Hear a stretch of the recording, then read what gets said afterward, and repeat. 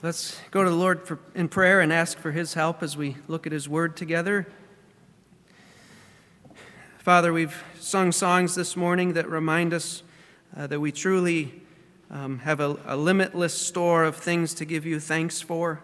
Lord, we really have no excuse to ever be complaining or grumbling. Lord, you have lavished your grace upon us in the person of your Son, our Lord Jesus Christ. Lord, your grace is a well that's too deep to fathom. Lord, every time we draw from it, it never decreases because we are hidden in the person of your Son, the one in whom grace and truth abound, the one who has brought grace and truth to us. Lord, help us never to stray far from our Lord Jesus in our thoughts, in our meditations, in our desires, in our activities. Lord, help us to leave our minds with Him, set on heaven where He is seated at your right hand. Lord, help us to keep our eyes fixed upon Him, to never look away, we pray. And may you help us through your word this morning to do that ever more faithfully, we pray. In Jesus' name, amen. We're back in 1 Corinthians chapter 5 this morning. Last week we looked at verses 1 through 8. This week we're looking at verses 9 through 13. But I will go ahead, just so we can get the context of the chapter, I'll read the whole chapter for us, starting in verse 1. So 1 Corinthians 5, verse 1. Paul writes, "It is actually reported that there is immorality among you, and immorality of such a kind as does not exist even among the Gentiles, that someone has his father's wife. You have become arrogant and have not mourned instead, so that the one who had done this deed would be removed from your midst. For I, on my part, though absent in body, but present in spirit, have already judged him who has so committed this as though I were present. In the name of our Lord Jesus, when you are assembled, and I with you in spirit, with the power of our Lord Jesus, I have decided to deliver such a one to Satan for the destruction of his flesh, so that his spirit may be saved in the day of the Lord Jesus. Your boasting is not good. Do you not know that a little leaven leavens the whole lump of dough? Clean out the old leaven, so that you may be a new lump, just as you are, in fact, unleavened. For Christ our Passover also has been sacrificed. Therefore, let us celebrate the feast, not with old leaven, nor with the leaven of malice and wickedness, but with the unleavened bread of sincerity and truth. I wrote you in my letter not to associate with immoral people. I did not at all mean with the immoral people of this world, or with the covetous and swindlers, or with idolaters, for then you would have to go out of the world. But actually I wrote to you not to associate with any so-called brother if he is an immoral person, or covetous, or an idolater, or a reviler, or a drunkard, or a swindler, not even to eat with such a one. For what have I to do with judging outsiders? Do you not judge those who are within the church? But those who are outside, God judges. Remove the wicked man from among yourselves." In the 10th volume of the Baptist Memorial and Monthly Record, which was a publication devoted to the history of the American Baptist denomination, the second pastor that this church ever had was featured in that publication in a short memoir. He died in 1849, and this memoir was published in 1851. And this pastor, who was a pastor here way back then, his name was John Peck, and his name is on the plaque in the back of the room there. He pastored here from 1804 to 1835, at which time he stepped down. He retired from the pastorate, and he did that in order to become a full-time agent for the Baptist Missionary Convention. And the memoir recorded in that publication about him records a letter that he wrote on the same day he retired from being pastor here. At that time, this church was called the First Baptist Church of Cazenovia. And I want to read to you the beginning of this letter that he wrote on that day he retired. It says this, quote, "This day finishes my labors with the church in Cazenovia as their pastor, an office I've held for 31 years, though unworthy. By examining the records, I find there have been added to the church under my ministry about 765. I have baptized into the fellowship of the church 640, and 422 have been dismissed or sent out, from whom 6 churches have been chiefly organized. 55 have been excluded or excommunicated, and about 1/5 of them have been restored again to the fellowship of the church. 72 have died, and I trust are sleeping in Jesus. 21 believe they have been called to preach the gospel. 15 of them have been ordained, and most of them are settled in different churches as pastors. The present number of members is 336, unquote. A little bit later on in the letter, he adds this, quote, "I did and do still consider it a great mercy that he," speaking of the Lord, "he suffered me to live where he had so many of his chosen, and at a time when it was his pleasure to bring them into his fold, and give me the privilege of looking on and being a witness to his work in the salvation of precious souls. The church enjoys a delightful union, and for 29 years has not passed over a communion, and has been blessed with 8 special revivals of religion. It is the greatest trial I ever experienced to separate myself from this flock as their pastor. It has caused my heart to bleed," unquote. That was John Peck, the second pastor this church ever had. And in that letter, John Peck describes a thriving church that had great harmony and was experiencing great growth. But I don't want you to miss one of the statistics I read in the midst of that harmony, in the midst of that great growth. Remember, he said this, 55 have been excluded, excommunicated, church disciplined out of fellowship. And of those 55, 1/5, or about 11, were restored again to fellowship in the church. That was over the course of 31 years of ministry. Most church growth strategies do not include church discipline. That is because most church growth strategies are formulated on worldly wisdom rather than upon the Scriptures. But 200 years ago, this church that we are sitting in this morning, this church was striving to conduct itself in accordance with the same Scriptures that we're looking at today. They were aware of passages such as Matthew 18 and 1 Corinthians 5, and they sought to obey them. Like we saw in Sunday school, they sought the Lord, and the Lord prospered them. And that's an example that we have started following about 20 years ago when Pastor Barney became pastor, and we need to keep striving to follow that example. So this is where we're at this morning in 1 Corinthians 5. And we're looking at verses 9 through 13, and it's about this subject, this difficult subject of church discipline.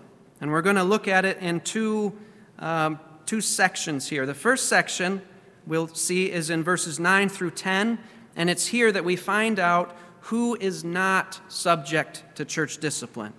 Who is not subject to church discipline? We need to know who this is involving and who it's not involving.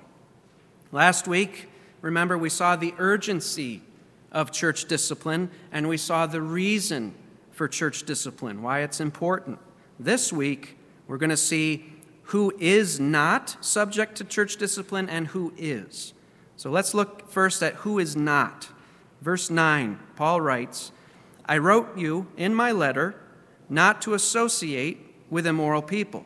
I did not at all mean with the immoral people of this world, or with the covetous and swindlers, or with idolaters, for then you would have to go out of the world."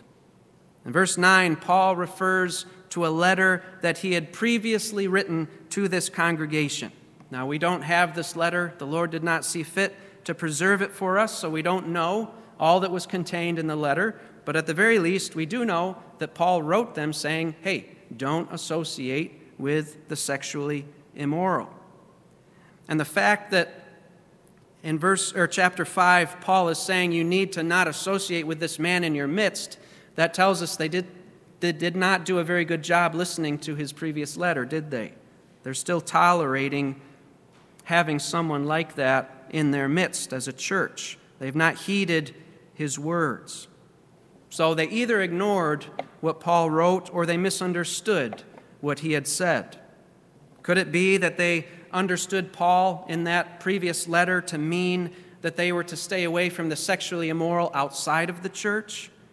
Did they think that because this man who had his father's wife was a professing believer within the church that they were to give him a pass on his behavior?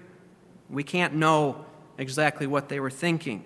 But in any case, Paul endeavors to clarify what he had said previously. And that clarification comes in verse 10. Verse 10, which I read. He said, I did not at all mean with the immoral people of this world, or with the covetous and swindlers, or with idolaters, for then you would have to go out of the world. Church discipline involves separating yourself from someone, withdrawing from someone. And in that previous letter, Paul did not mean for them to understand him as saying they were to completely isolate themselves from all unbelievers, from the sexually immoral. He didn't intend for them to try to get away from people outside of the church whose lives were marked by sexual immorality or by covetousness or swindling or idolatry. They were, after all, living in Corinth. Corinth was a city characterized by those kinds of lifestyles. They would have had to leave the city. And having left the city, they would have to leave the planet to get away from unbelievers who were living those kinds of lifestyles. Paul is saying, that's not what I meant when I said don't associate with the sexually immoral. That's important for us to understand. When God saved you, He didn't immediately transport you into heaven. If that's what He does, then what does that say about all of us who are sitting here, not in heaven this morning? No, He left us here. Why did He do that? Listen to what Jesus prayed in His high priestly prayer when He was getting ready to return to heaven. You don't have to turn there, but this is from John 17, verses 15 to 18. Jesus said, He prayed, I do not ask you, speaking to His Father, I do not ask you to take them out of the world, but to keep them from the evil one. They are not of the world, even as I am not of the world. Sanctify them in the truth. Your word is truth. As you sent me into the world, I also have sent them into the world. If God has saved you, you are still here because Jesus is and has sent you on a mission. We each have a divine purpose for why we're still here. And what is that mission?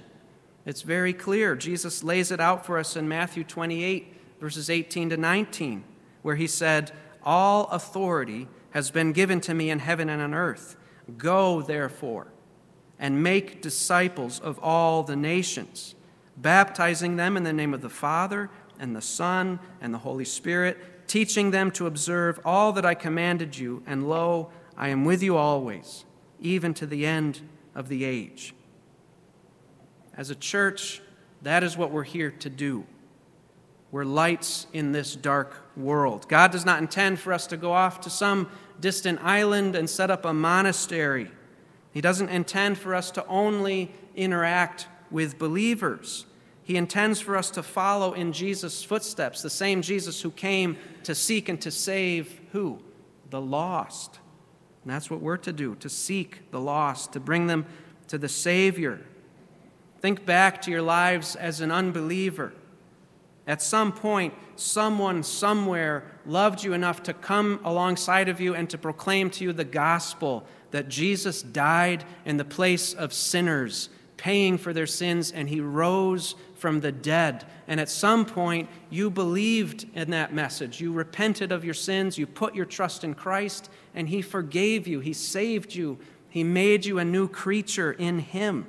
And now you are to go and tell that very same saving message to another unbeliever, to love them enough to do that. And you cannot do that without rubbing shoulders with them. So verses 9 and 10 of 1 Corinthians 5 are what Paul did not mean. He did not say, do church discipline on unbelievers. You can't remove somebody who's already removed from you. We're not to try to get away from unbelievers. We are to seek them to bring them to the Savior. So, unbelievers are not subject to church discipline. So who is? This brings us to the second section of our message this morning. Who is subject to church discipline? And we'll see this in verses 11 through 13. And we'll kind of work through these three verses in two steps. First, we'll see that unrepentant believers are subject to church discipline. Unrepentant believers. We see this in verse 11. Look at what Paul says there.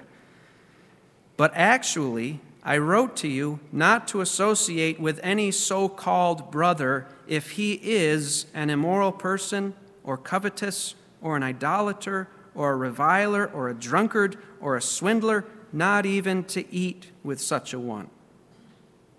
So, according to that verse, who are we not to associate with? Who are we not to get mixed up with? Who are we not to tolerate participating in the life of the church? Well, Paul tells us that this individual who we must not tolerate must fulfill both of two conditions. He must fulfill both of two conditions. First condition is this.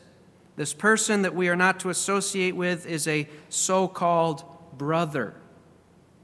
Not an unbeliever, a professing believer, a so-called brother. This is someone who is viewed by the church as a legitimate brother or sister in Christ based upon their profession of faith. That's the first condition.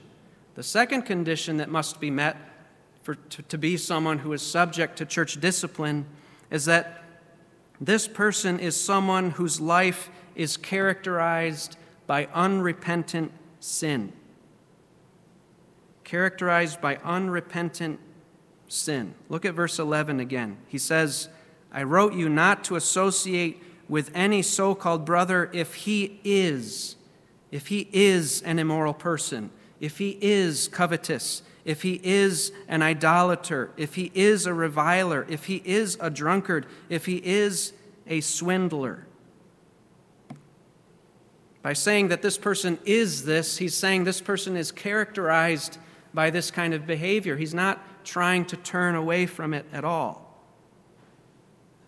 So Paul is not saying that we are to cut somebody off from the life of the church the first time they fall into one of these sins.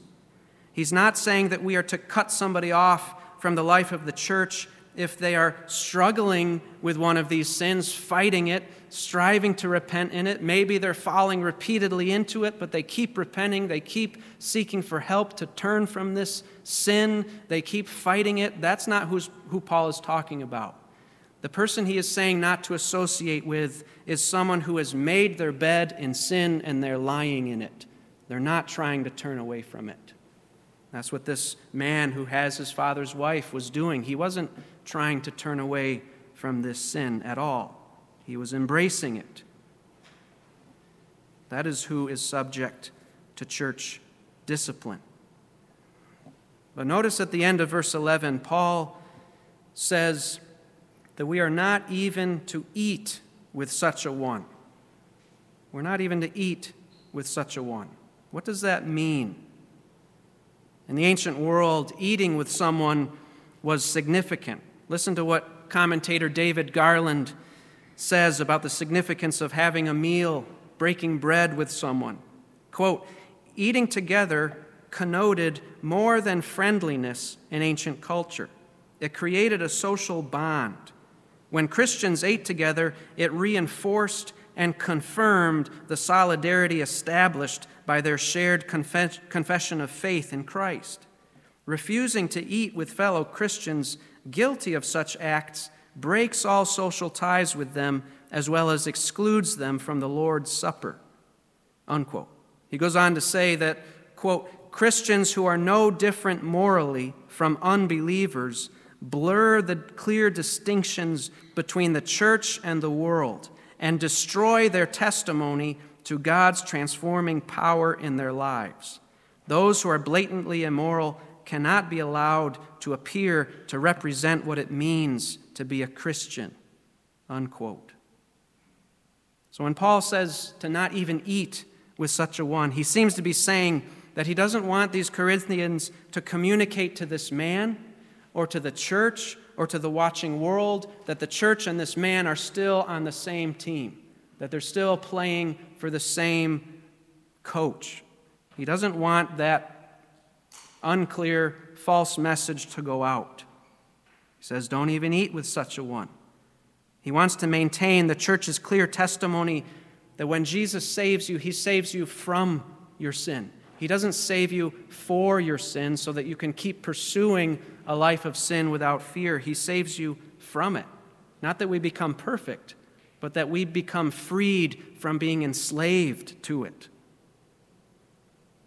But we still need some help in understanding, what does this look like in my life? If someone in this church, they are fallen into sin, and we've gone to them privately, we've taken one or two others along to encourage them to repent, and they still don't listen, we tell it to the whole church. The whole church is encouraging this person to repent, and they still won't repent. And so we say, on the basis of Scripture, we have to ask you to leave our fellowship. How far does that extend into our individual lives as Christians? What does it look like to, as an individual believer, continue to support this decision? Are we talking about not having them over for Thanksgiving? Does this mean that if that person's drowning in a lake, I don't jump in to save them from drowning? What are we talking about here? And this is where it's very important to not isolate a verse from its context, because if you do that, you can carry it out to cruel extremes. So what is Paul saying? We need to labor to understand, what is Paul talking about when he says, don't even eat with them? What is he saying? Well, this brings us to our next two verses, which is the second stage in coming to an understanding of who is subject to church discipline. We saw that up in verse 11, unrepentant believers are subject to church discipline. But in verses 12 to 13, we get a little bit clearer picture that it's unrepentant believers in the church who are subject to church discipline. Now, as this unfolds, hopefully you can see the significance of that title there. Unrepentant believers in the church are subject to church discipline. Look at verse 12. Paul asks two rhetorical questions, and the answers to these questions are implied in his very asking of them. Verse 12, he says, "For what have I to do with judging outsiders?" What's the implied answer? Well, Paul has nothing to do with judging outsiders. The church has nothing to do with judging outsiders. It's not the responsibility of the church to judge outsiders. Now, this does not mean that we shouldn't point out wrongdoing in unbelievers. It does not mean that we are not to seek to warn them of the wrath to come.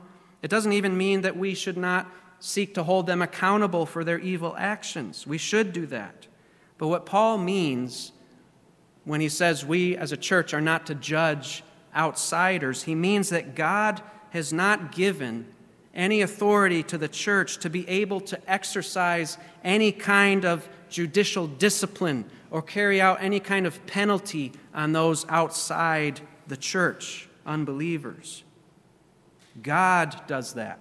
God, by his own hand and through other delegated authorities like rulers, governors, judges, law enforcement officers, God does that. The second question of verse 12, Paul asks this, speaking to the church, "Do you not judge those who are within the church?" The implied answer is what? Yes, we do have the responsibility to judge those within the church. Now, Paul, in verse 13, he elaborates on this. He says, "But those who are outside, God judges. Remove the wicked man from among yourselves. God is the judge of unbelievers, those outside of the church. The church, however, has been delegated by God the authority to judge those who are within her midst. At the end of verse 13, Paul quotes from the Old Testament. He quotes a phrase that is repeated several times in the book of Deuteronomy. Remove the wicked man from among yourselves. And you don't have to turn here, but if you want to jot down these references and look them up on your own, you find this phrase or something similar to it in Deuteronomy 13, verse 5, chapter 17, verse 7 and verse 12, chapter 19, verse 19, chapter 22, verse 21 and verse 24, and chapter 24, verse 7.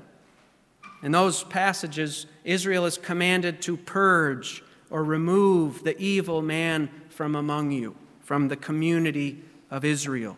That is where Paul is drawing this verse from.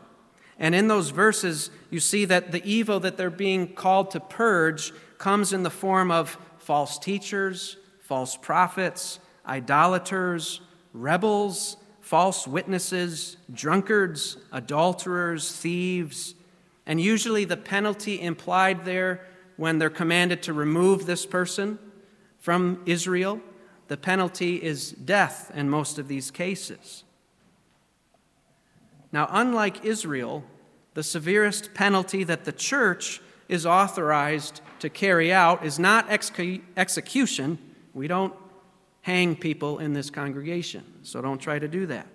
No, the severest penalty that God commands us to carry out is excommunication, when we disfellowship someone if they won't repent of sin. So the penalties are different, but the principle is the same. As Israel was to remove the wicked man, so the church is to remove the wicked man, the unrepentant man or woman. Both communities are required by God to maintain their purity. Now, this helps us in answering the question I posed a little while ago. To what extent are we, as individual believers, required by God not to associate with a professing believer who is unrepentantly pursuing a life of sin? Well, these verses 12 and 13 suggest that the church's exclusion of someone extends to the areas of life where the church and Christ are being represented. That's what the church does. We represent Christ. We call people to Christ. We follow Christ. So any area in your life where you are operating in a way that ties you to the church at large, where you are representing the whole church, representing Christ, any behavior in which you are drawing someone else into that representative behavior, you are not to include an unrepentant professing believer in that activity of representing Christ, representing the church. They are not to participate in that. Let me try to say it another way. Verses 12 and 13 tell us that the church is required to remove such persons from where? From the church. The church is not commanded to remove someone from his or her biological family. The church is not commanded to remove someone from a place of business. The church is not commanded to remove someone from society. God has given the church the responsibility to remove the unrepentant believer from the church. And once they're placed outside of the church, it's up to God to determine what more is to be done to discipline them, because those who are outside, who judges? God judges. Now, I want us to go to a few other scriptures to help fill in our understanding of what does church discipline look like. Yeah, I get that they shouldn't take the Lord's Supper, but does it stop there? How far into my life outside these four walls does this extend, if at all? What does Paul mean when he says, don't even eat with such a one? Turn with me, if you would, to Luke chapter 5. Luke chapter 5, and we'll look at verses 27 to 32. 27 to 32. This is recording for us something in the life of Jesus. And I want you, before we read this, I want you to keep in mind that in this passage here, Jesus is operating under the old covenant. He hasn't gone to the cross yet. He hasn't instituted the new covenant yet. He's still living under the law.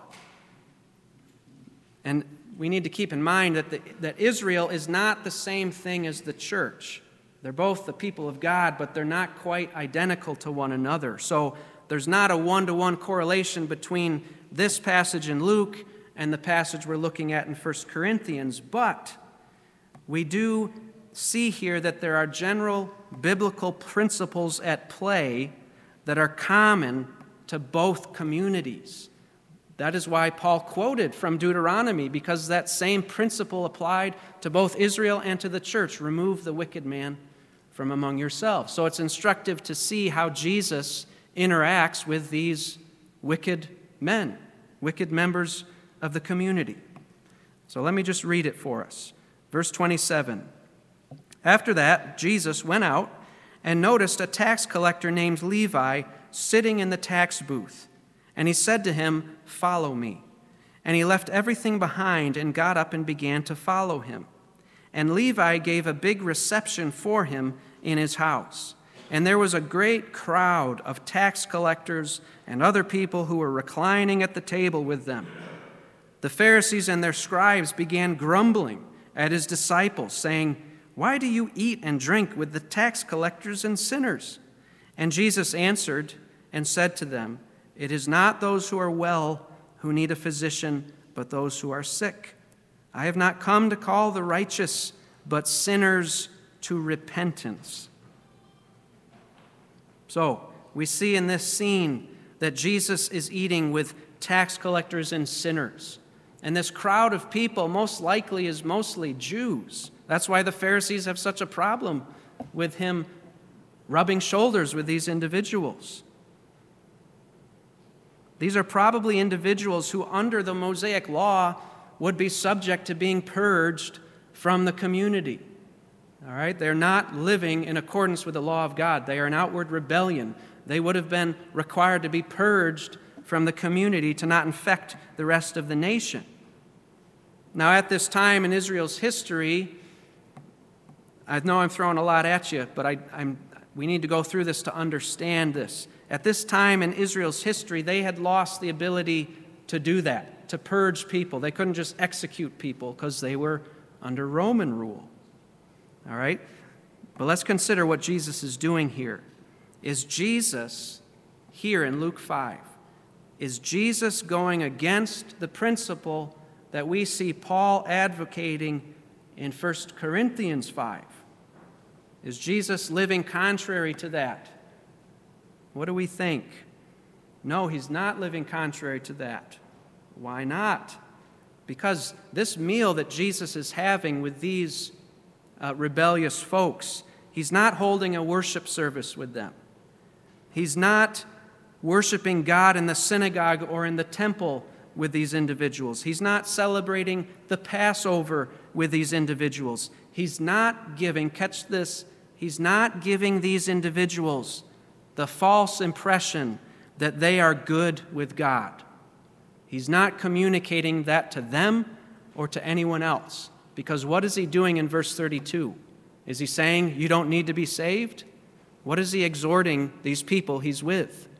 He's calling them to repentance, to come back to God, to turn their lives over to God. He's not coddling them. He's not saying you can keep living the way you're living. He's rubbing shoulders with them to pursue them, to bring them back into the fold. That is what he's doing. And this is the same Jesus who gave us the instructions on church discipline that we read in Matthew 18, when he says, remove the person from the church. Jesus is not doing one thing and saying another. He's acting perfectly consistently. And this helps us in understanding what does it look like in our lives today when you do church discipline on someone. on your own time, if there's a couple passages you want to read that fill out our understanding of church discipline. One is Romans 16:17, where we're told not to tolerate having someone in our midst who deceives or is a stumbling block to others. Another passage is Galatians chapter 6, verses 1 through 2, that tells us that when we go to help a brother caught in sin, we need to be very careful not to get caught up in their sin as we interact with them. This helps us understand more about church discipline. But I do want you to turn to 2 Thessalonians 3. 2 Thessalonians 3.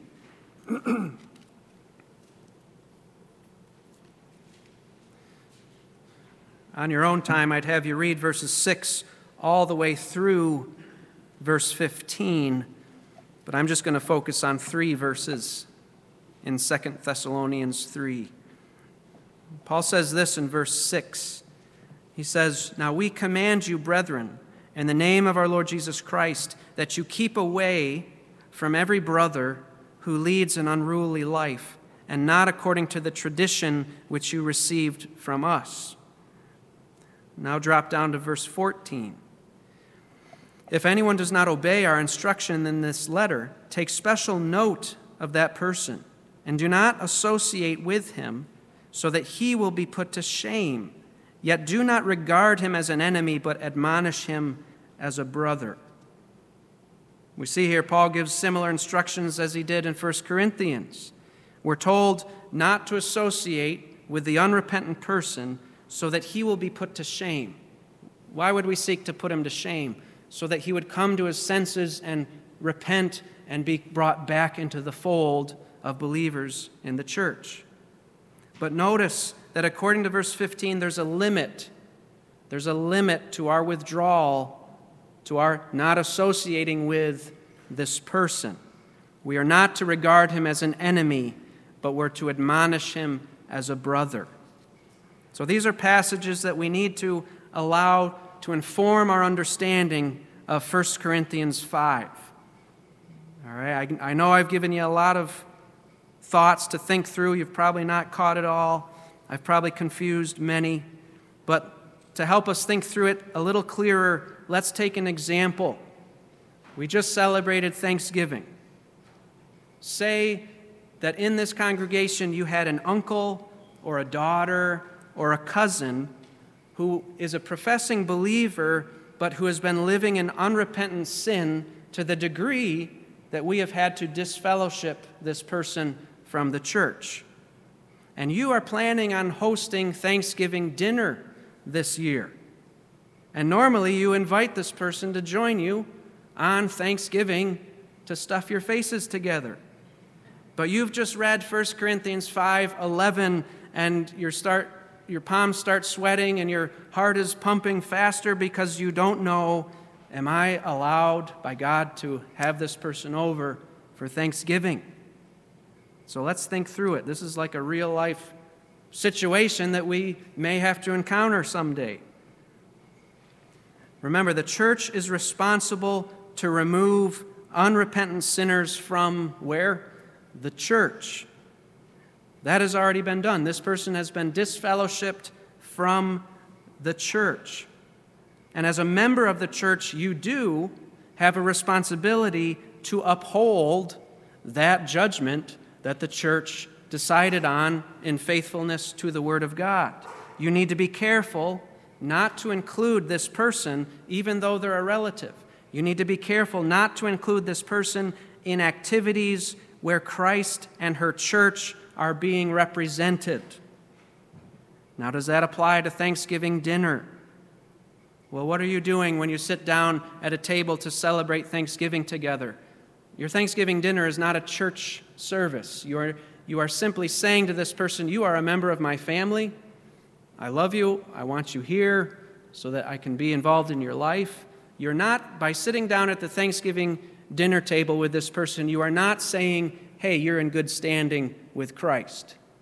You're allowed to keep living the way you're living. You're not communicating that simply by sitting down to have Thanksgiving with this person. So, at least as I understand it, to have thanksgiving with this person, you are not disobeying what Paul wrote in 1 Corinthians 5 about not eating with such a one. Okay?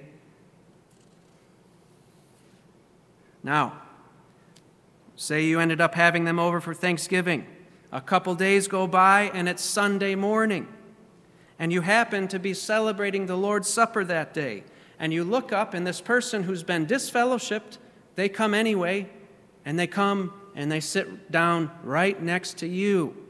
And the plate with the bread and the cup is being passed around. And the plate comes to you.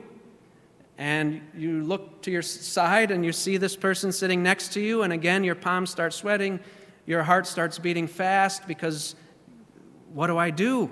What do I do in this situation? Well, there's a big difference between sitting down to Thanksgiving with someone and partaking of the Lord's Supper with someone. Because at the Lord's Supper in church, you're not just stuffing your face watching a football game together. You are celebrating what the Lord Jesus Christ has done by shedding his blood on the cross to save you from your sin.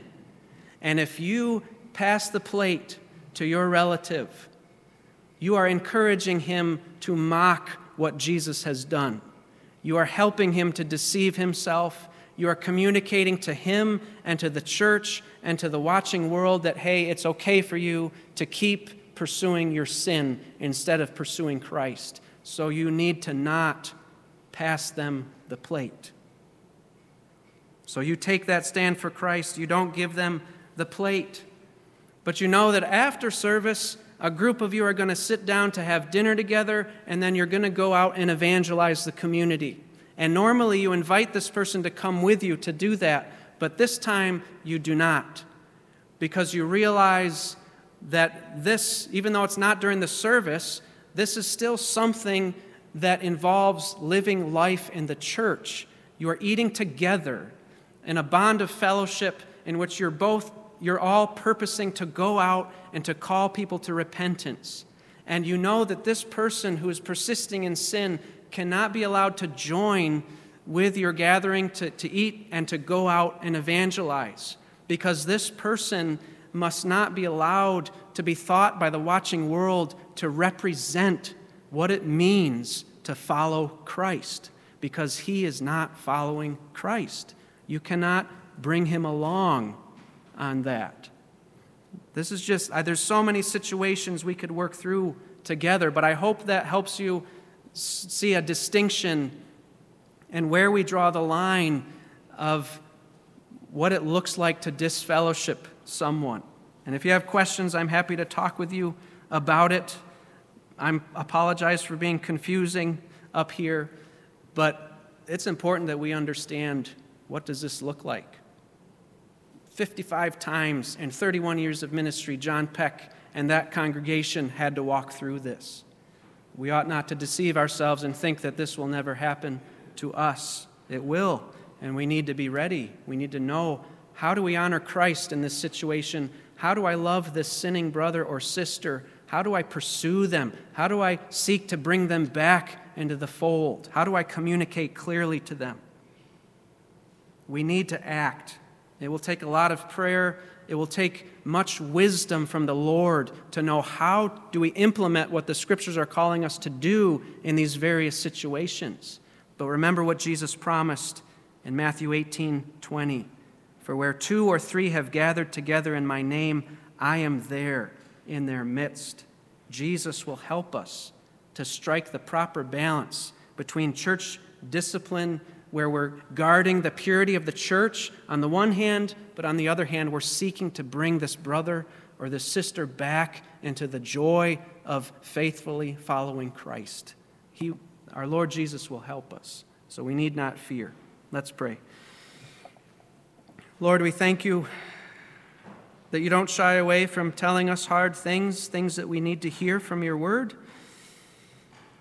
Lord, this message was a challenge for me to know how to communicate clearly and put together. I pray it was of some help to your people. Lord, where I've confused, may your Spirit bring clarity. May your people take some time to meditate on these verses and think through what does it look like to be faithful to you and to your word and being obedient to what you've called us to do in church discipline. Lord, help us to be active in being involved in church discipline, not only at those final stages, but at the very beginning when we see one another fall into sin. Help us to remove the log from our own eye, to deal with our own hearts, and then, having been humbled and now seeing clearly, help us to love that person enough to come alongside of them and say, brother, sister, I see you do this. It does not honor Christ. Let's figure out how can we honor him better in those areas of your life. Lord, help us to love one another, to do that early on so that it never becomes this mushroom cloud of destruction, Lord, that sin wreaks upon your church, Lord. Make us faithful, we pray. In Jesus' name, amen.